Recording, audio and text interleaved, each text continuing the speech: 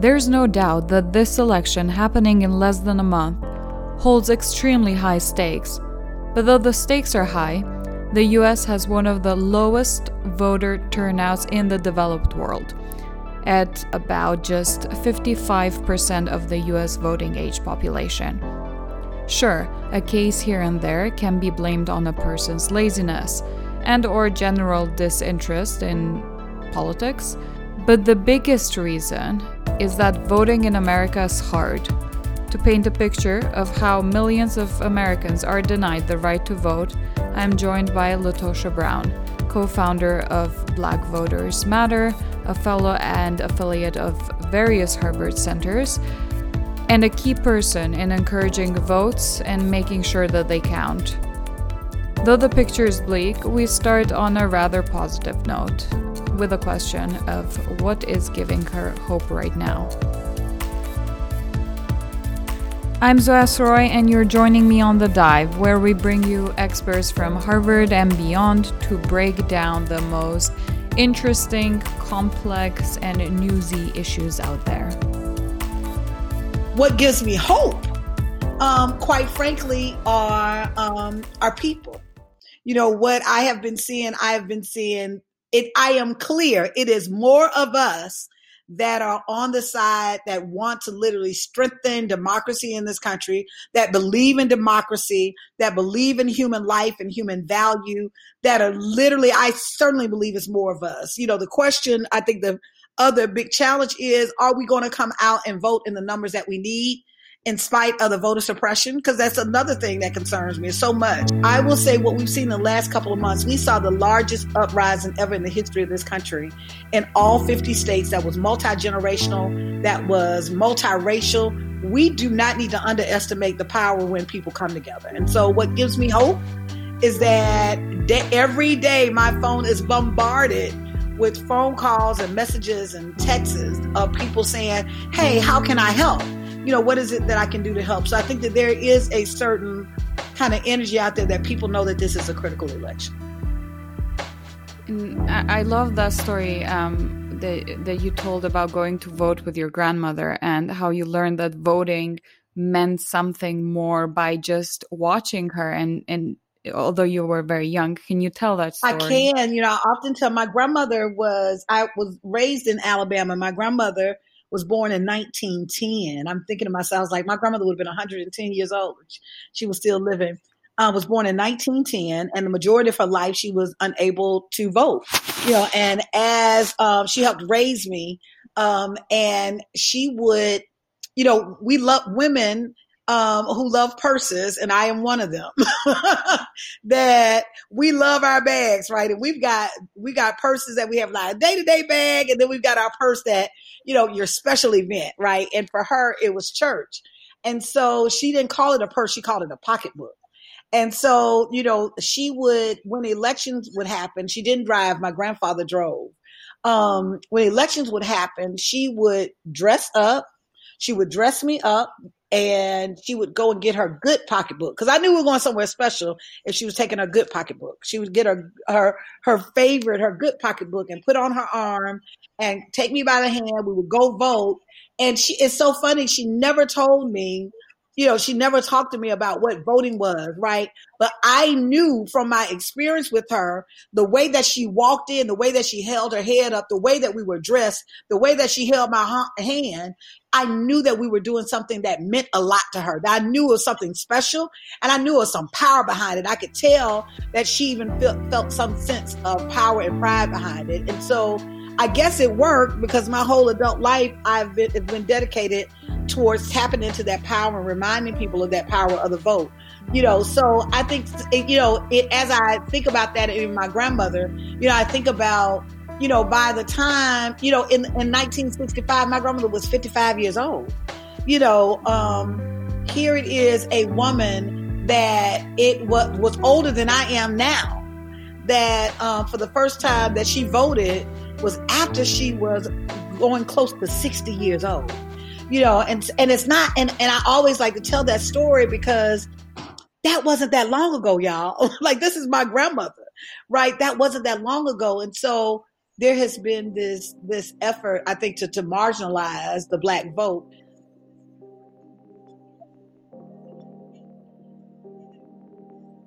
This strategy of marginalizing votes is referred to as voter suppression. But voter suppression as an idea seems so broad to me. To find out what exactly falls under this umbrella, I turn to Tova Wang. Tova is the current fellow at the Harvard Kennedy School Ash Center. She has spent over 20 years in the field and has also written a very illuminating book on the subject called The Politics of Voter Suppression. She also turns out to be a very big LeBron James fan. So voter suppression, generally speaking, is any effort to deny a person's ability to register or vote. But it becomes a little bit more complicated than that because is much more than one kind of voter suppression. I think when people think about that, they think of sort of Jim Crow era kinds of voter intimidation and disenfranchisement. And there is some of that still goes on. I mean, things that actively and overtly serve to disenfranchise people. I would put, defunding the U.S. Postal Service in the category of being very obviously a mechanism for decreasing voter turnout. Since this summer, the U.S. Postal Office keeps making the headlines. Not only did the agency take a big financial hit from the virus, but it's also expected to play a historic role in this year's elections, with more people relying on mail-in voting. The Democrats are pushing for millions in financial relief to help the office in this process, but the president is opposing all that. They're asking for $25 billion for the post office, where they're not going to get the $3.5 billion. Therefore, they can't do the universal mail-in vote. It's very simple. How are they going to do it if they're not? And there is still voter intimidation that goes on. There's discussion, as there has been for several years, of people who armed people going to the polling places and all of that kind of thing. But then there's another set of voter suppression mechanisms that are actually written into the law. And so those are things like voter identification laws that are written purposefully so that they include only types of ID that certain people have and that people of color and young people are not likely to have.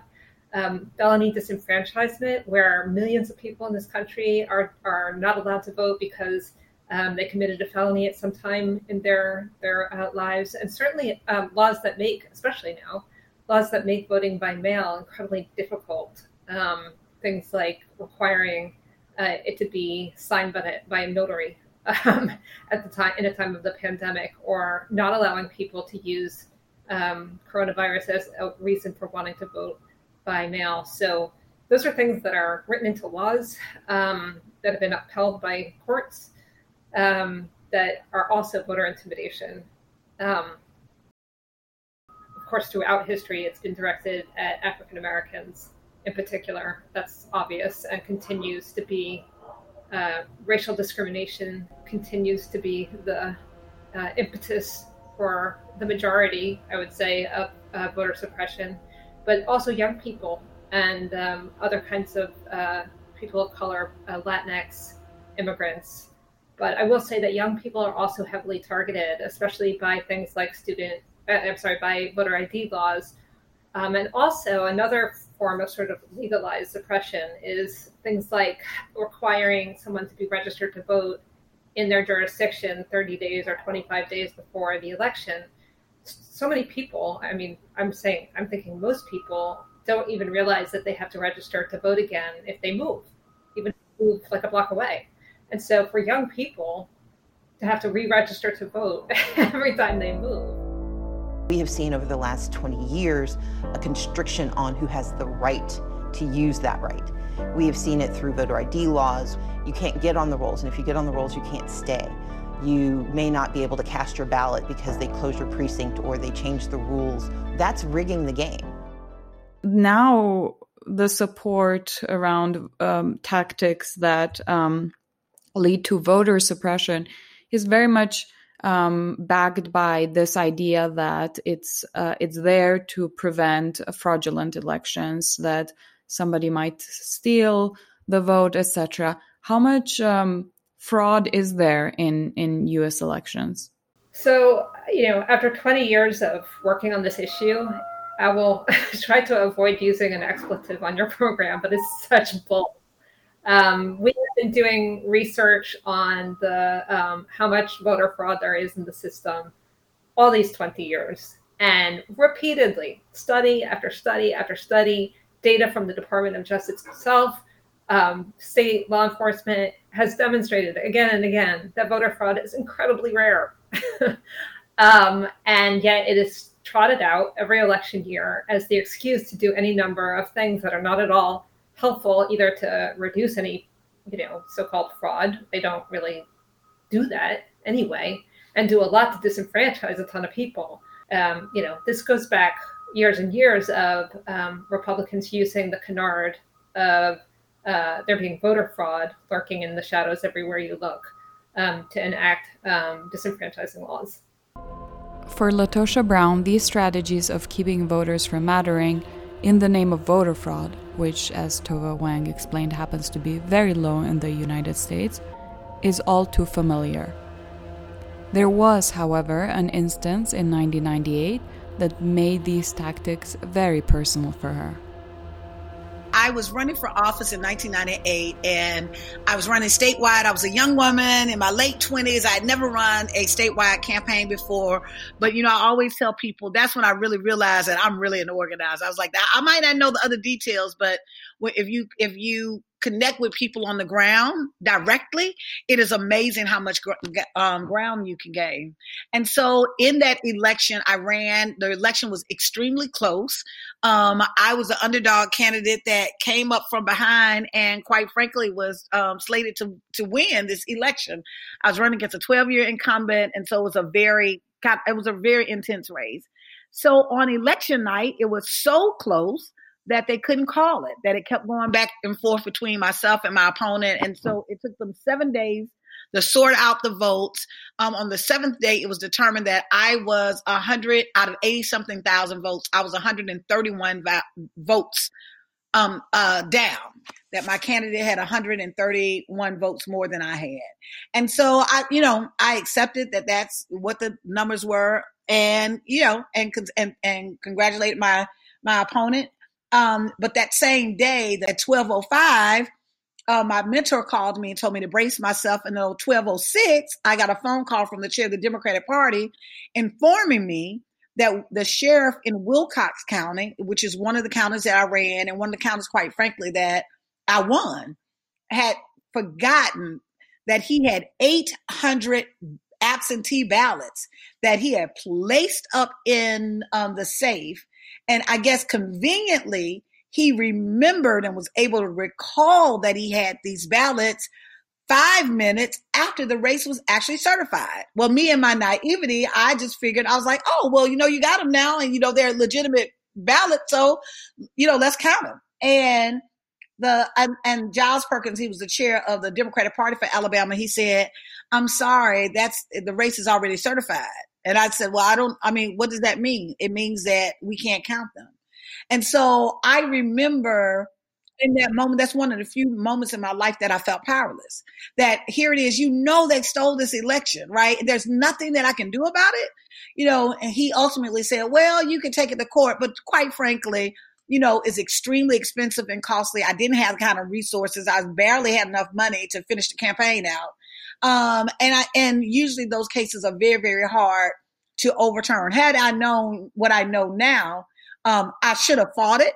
But in the moment, it just seemed like such a hill to overcome based on the resources that were needed. And so as a result, at that moment, what I realized, and it wasn't just that time, there were several other races that I've been involved in with other candidates, with other races, that I've seen that I saw how common voter suppression is. And we've allowed it to continue to go on and on. There's a report that the Brennan Center did that from 2016 to 2018, 17 million people were dropped from the voting rolls. Now, some of those folks are people who had died and for other circumstances taken off the roll. But a vast majority of those folks were people who are eligible voters that should not have been taken off. Right? Many of those folks, not the majority, many of those people should not have been taken off. But then you come back and look at Georgia, which most recently there's a report, and we're actually doing some work around this, where 200,000 eligible voters were illegally dropped from the voting rolls in the 2018 election, and they still have not been replaced on. Georgia said it removed the voters from the registration rolls because they had moved, which in fact they didn't. But this isn't the only case. Under a law that is called Use It or Lose It, Georgia routinely removes people from registration rolls who they think were inactive. Since 2017, it has aggressively removed names from the rolls. In that year alone, it removed more than 530,000 voters, causing it to be one of the biggest purges in US history. Voting rights advocates say this is voter suppression because the names that are removed are disproportionately of young voters and people of color.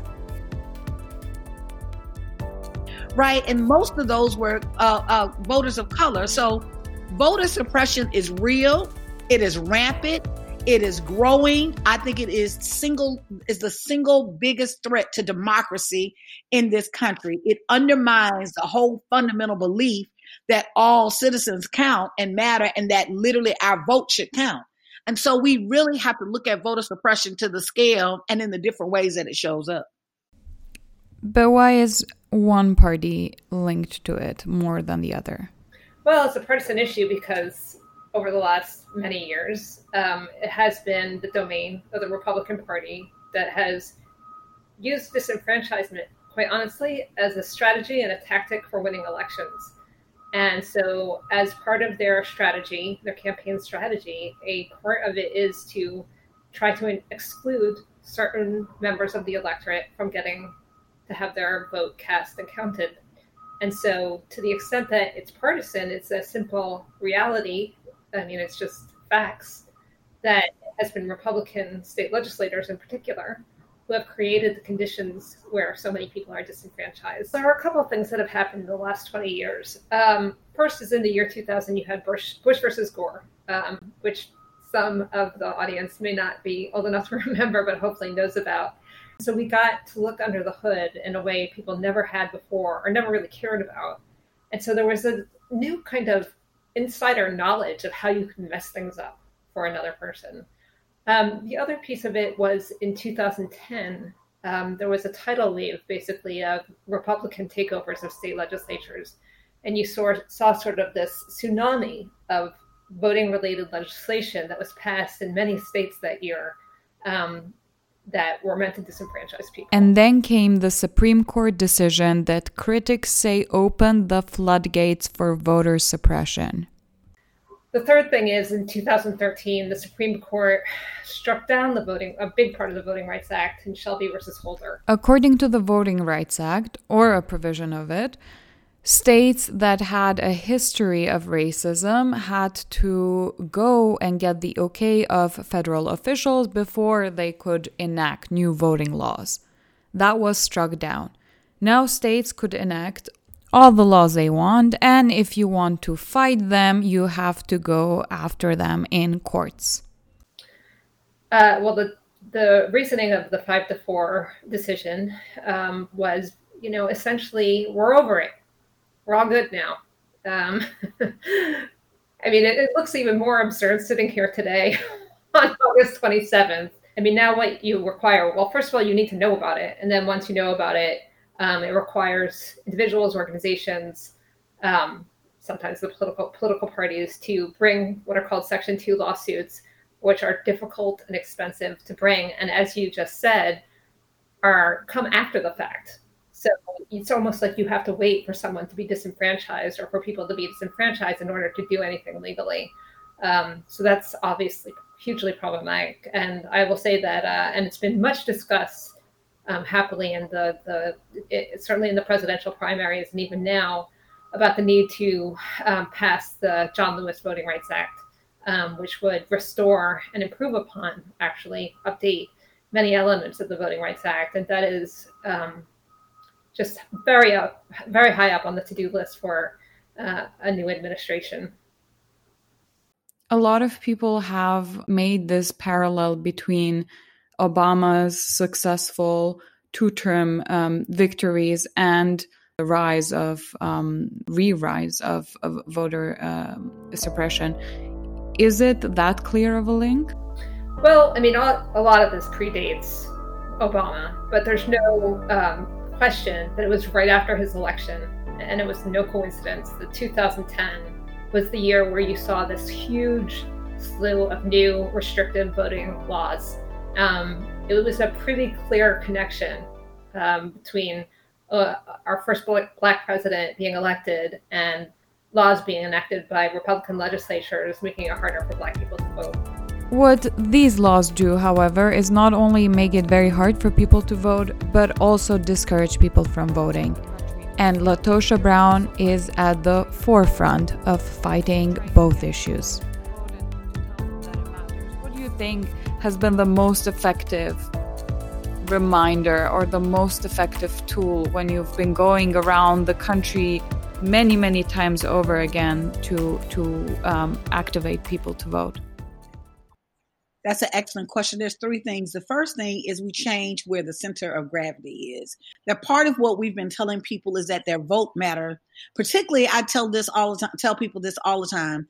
We named our organization Black Voters Matter, not Black Votes Matter, because there are people that care about Black votes but don't care about Black voters, right? And so fundamentally, we have to shift where the focal point is. The power isn't in the vote. The power is with the people. To the extent that the people are using the vote as an agency, a sense of their agency, that's where the power lies. And so when we have a conversation, we center folks and we say, when they were like, well, my vote doesn't matter, and they may go through the process, we're like, but you matter, right? And so fundamentally, not only do you matter, but someone is going to make a decision related to your life.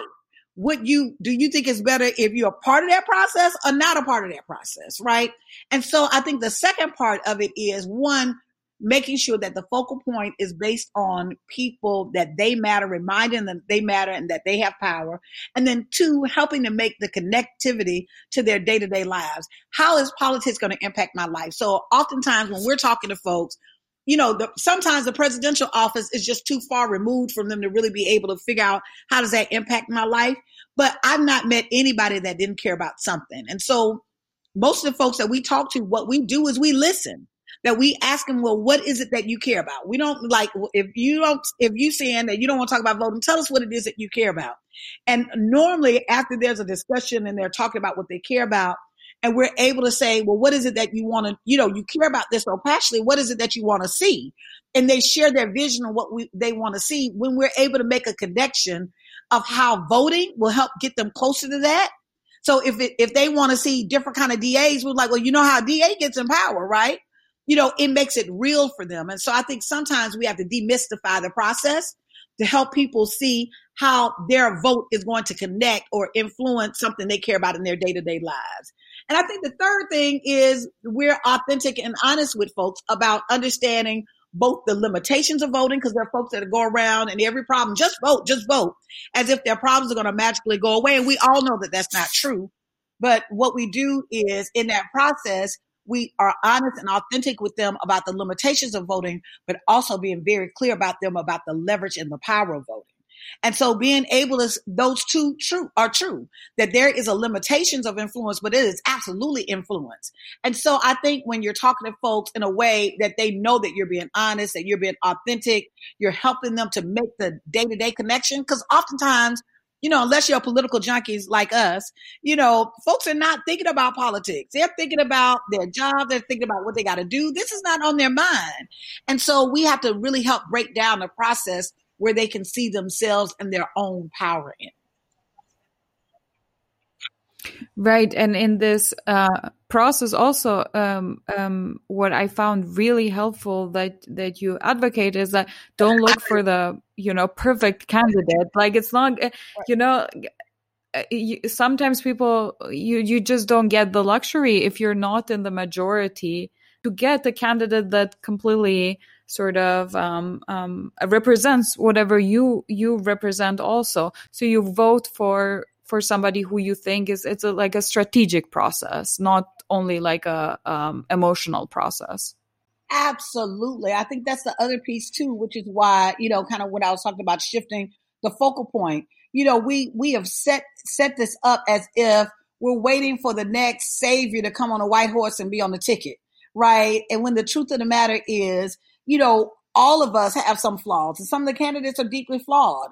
What people have to look at voting is making a tactical choice, right? That you oftentimes, I know from someone who's voted in many, many elections in the Deep South, that's very, very rare that I can say that I have the candidate that's perfect in all the areas that I want them to be on.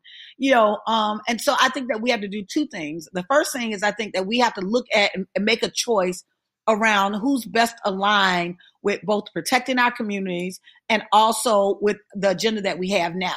I think the second thing we have to do is we also have to create a leadership pipeline that we are creating and giving space to see new candidates. I think part of what AOC and Ayanna Pressley and Ilhan Omar, they were a different kind of candidate.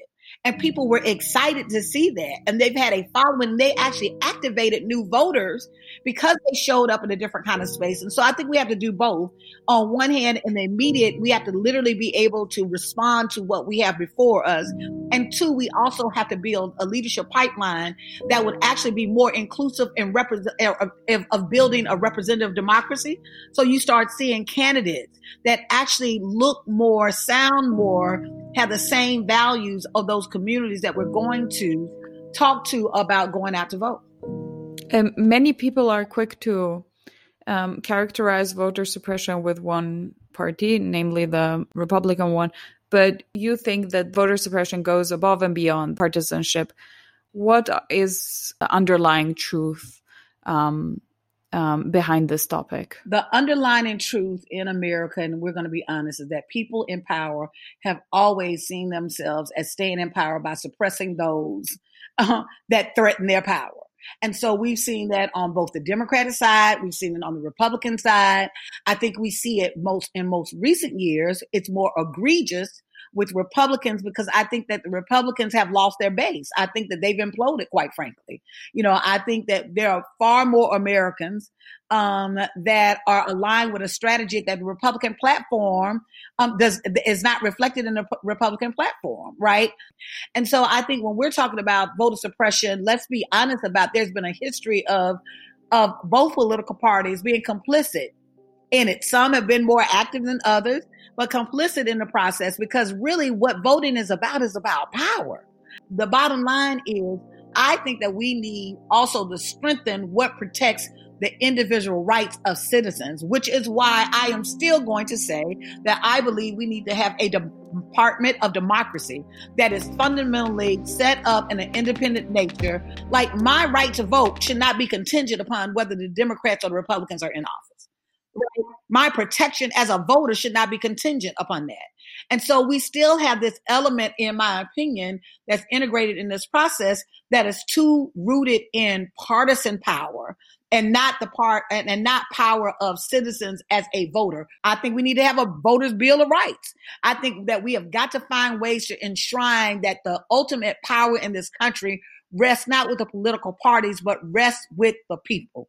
And so while the Constitution says that, we need stronger mechanisms because I think that's been unraveled over time. And I think the parties have, quite frankly, embedded themselves in their power in such a way that they are in perpetual power outside of that is even now, in my opinion, eclipsing the power of people. LaTosha Brown, thank you so much for being on The Dive. Thank you for having me. And thank you for letting us just dive on in and talk about what matters. Thank you so much for tuning in. For the most recent news, subscribe and follow us on Twitter. Our handle is The Dive Podcast. Bye.